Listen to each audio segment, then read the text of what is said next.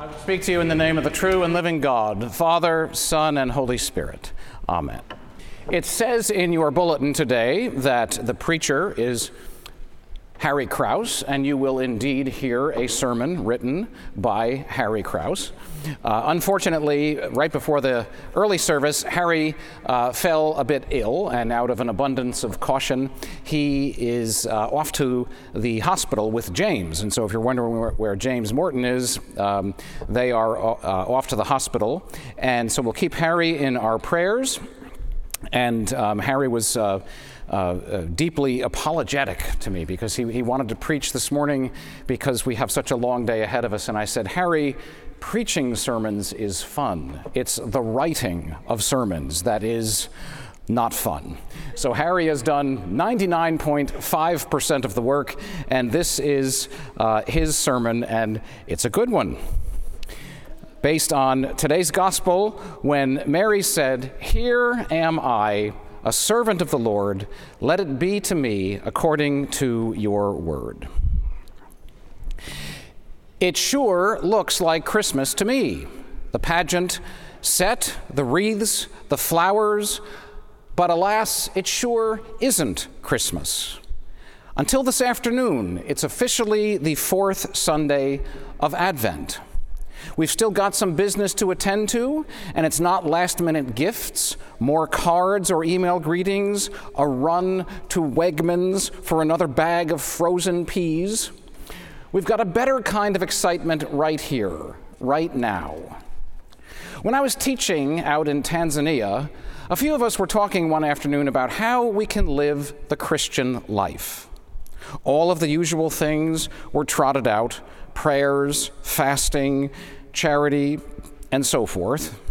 Then one of the younger priests suddenly couldn't stand it and burst out. Christians have got to live on the edge of their pews, ready to jump up to receive what God wants to give them and do with it what he needs to have done. Now there's an idea. But what do I see out here? I see some backs on pews. It won't do. My African friend, who was smack on the point, would be terribly disappointed. If he were here, I expect he'd ask, "Is this where you and I really are this morning, eagerly awaiting that baby in the crib who will make all life new? Or are we busy being overwhelmed?" Just think how hemmed in things are these days. Nature, for one, doesn't seem to give us any space. We get up in the dark, we go to sleep in the dark. Climate change ties us down with floods and droughts, unexpected hurricanes, and hideously destructive forest fires. Social issues sap our energy and attitude, dysfunctional public servants and governments, wars of the most appalling dimensions, mass shootings, personal matters, addictions, abuse, scams, lack of medical insurance. Well, I can't go on. It's all too sad, draining, and desperate. We ask more and more each day, what can possibly come next? Is there a way forward that isn't laced with deceptions and falsehoods, misdirecting lies and deceits? Do we ever feel too exhausted even to think about sitting on the edge of a pew and to be enthusiastic about much of anything? You might remember one of the themes of Advent, which the rector, that would be me, Harry is quoting me here, mentioned to us on the first Sunday of Advent.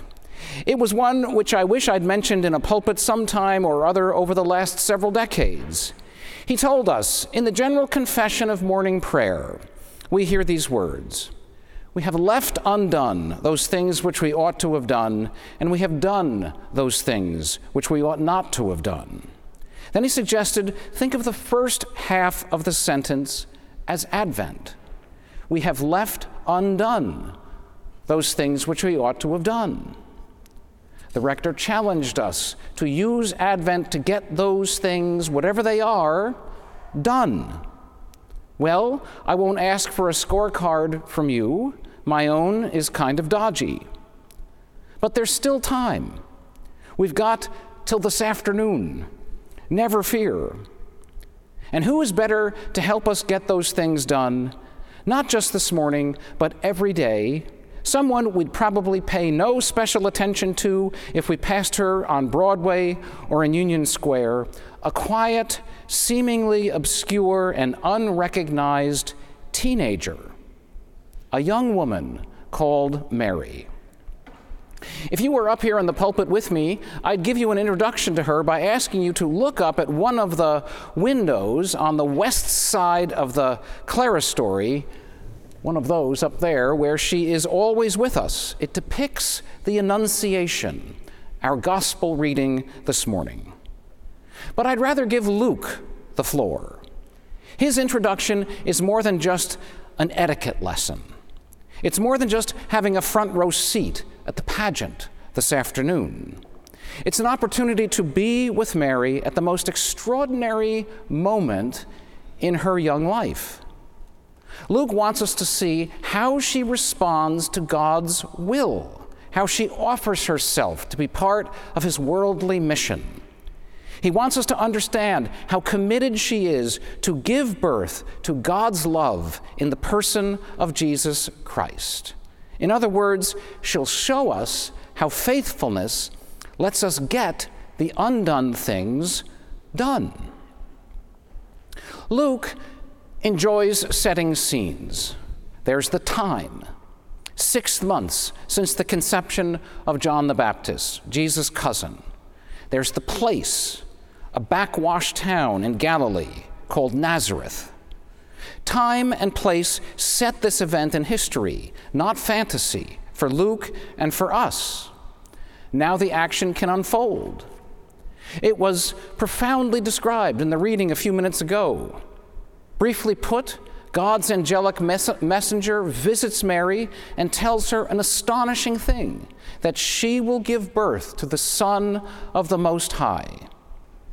They have a hardly believable yet brief conversation in which the angel assures Mary that she can do this miraculous and life-changing thing in good conscience and faith. And Mary says, "Here I am. Let it be." Can you imagine? Just like that, Mary says, "I'll do this." How would we answer such a call to service? Would you make an appointment with a therapist? Would you get hold of your best friend to find out what she thought about it? Call a priest to find out if angels really visit us? Maybe you'd blurt out some sort of excuse. The Bible is full of excuses, you know. Here's what some of the great biblical figures said. Zechariah, "I'm not sure." Jeremiah, "I'm too young." Isaiah, "My lips are unclean." Moses, "I'm a stutterer." "No thanks, don't send me." And I can't resist a pageant story about refusing a call to respond. I'm not trying to upstage Julia's story from last week. Her pageant story was splendid. We've jumped ahead in the story a bit. The angel Gabriel is standing at the top of the chancel steps with her angelettes who are bobbing up and down looking for mommy and daddy in the congregation. In front of her on the floor are about a dozen 7-year-old shepherds fiddling with their robes and anxiously holding little stuffed lambs. There are also 3 shepherd daddies just in case. Gabriel announces that Jesus has been born in Bethlehem of Judea. The chief shepherd turns to the others and brightly says, "Come, let us go to Bethlehem and see the baby." Without dropping a beat, one of the shepherds pops up, hurls his lamb down the center aisle, and shouts, "I don't want to go to Bethlehem." Pandemonium ensues. The congregation, the narrators, the choir are howling with laughter. The little guys know that they didn't rehearse this, but what do we do now? Blessedly, the shepherd daddies move into action. The results of out-and-out refusal. Refusal to follow an angel's guidance, no less. Maybe we should graciously let our young suburban shepherd off the hook. Maybe he hadn't paid attention at the rehearsal. Maybe he didn't yet know that being a shepherd in this play meant much, much more than holding a stuffed lamb and wandering in with his chums. I may have to confess that I'm not certain that the second grade Sunday school curriculum had a session about what I want to suggest is really going on in the story about Gabriel's message to Mary, that she will fulfill what is the truth for which the Jews had waited for year upon year, that she would give birth to the dynamism and glory of God's love through Jesus Christ. The Sunday school class could have begun with a short history lesson. There's Nathan's promise to King David, perhaps 1,000 years before Mary lived. Your house and your kingdom shall be made sure forever before me. Your throne will be established forever. Do you remember there was this echo in Psalm 89? For I am persuaded that your love is established forever. I will establish your line forever and preserve your throne for all generations. This tradition shows up again and again in the Old Testament. A Savior will come to Israel. This hope was the very life and breath of Judaism. It was of this which Gabriel reminded Mary when he called on her. She, of all people, would fulfill this promise. She, of all people, would get that thing done. But to offer this story as a mere history lesson would be a sad mistake. There's a much more personal, intimate reason which moves Mary to say, "Here I am."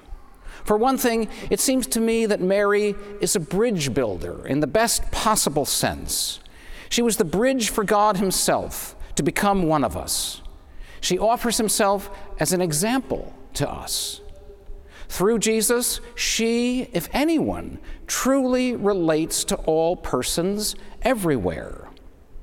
I hope you don't mind, but I could mention that while you may not be big on Marian devotions and liturgies and holy days, at their best they open us to the arms of faith to any and all.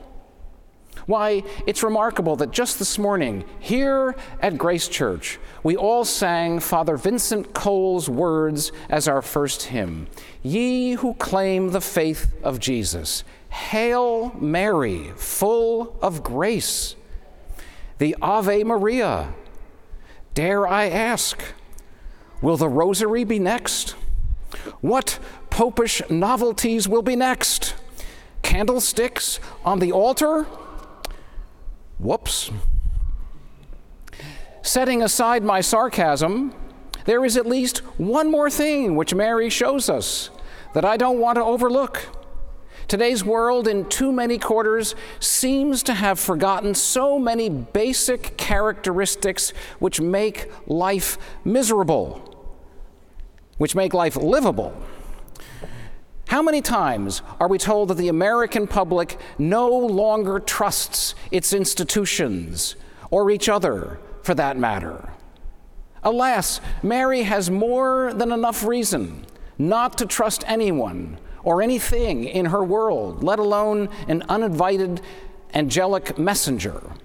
Yet she found herself trusting when she heard only 6 words. Nothing will be impossible with God. She answered 6 words of her own. Here I am. Let it be. Somehow, she understood that Gabriel's message was one of integrity, goodwill, dependability, and safety. The things which define trust, then things which have vanished from some quarters of our society.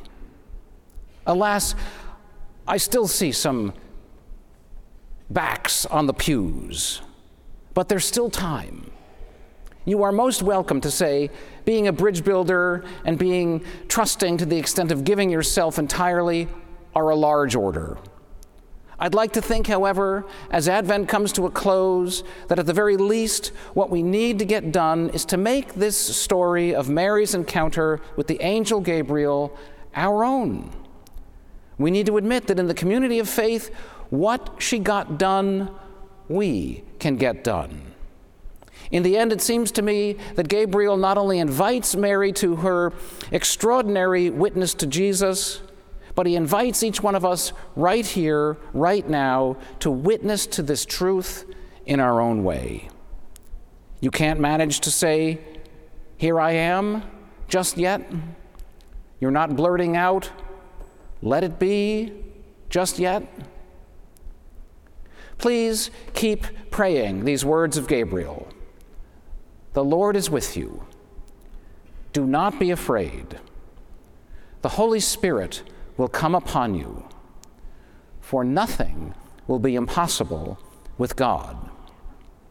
You just might surprise yourself. Think of what you might get done this Christmas and always. Amen.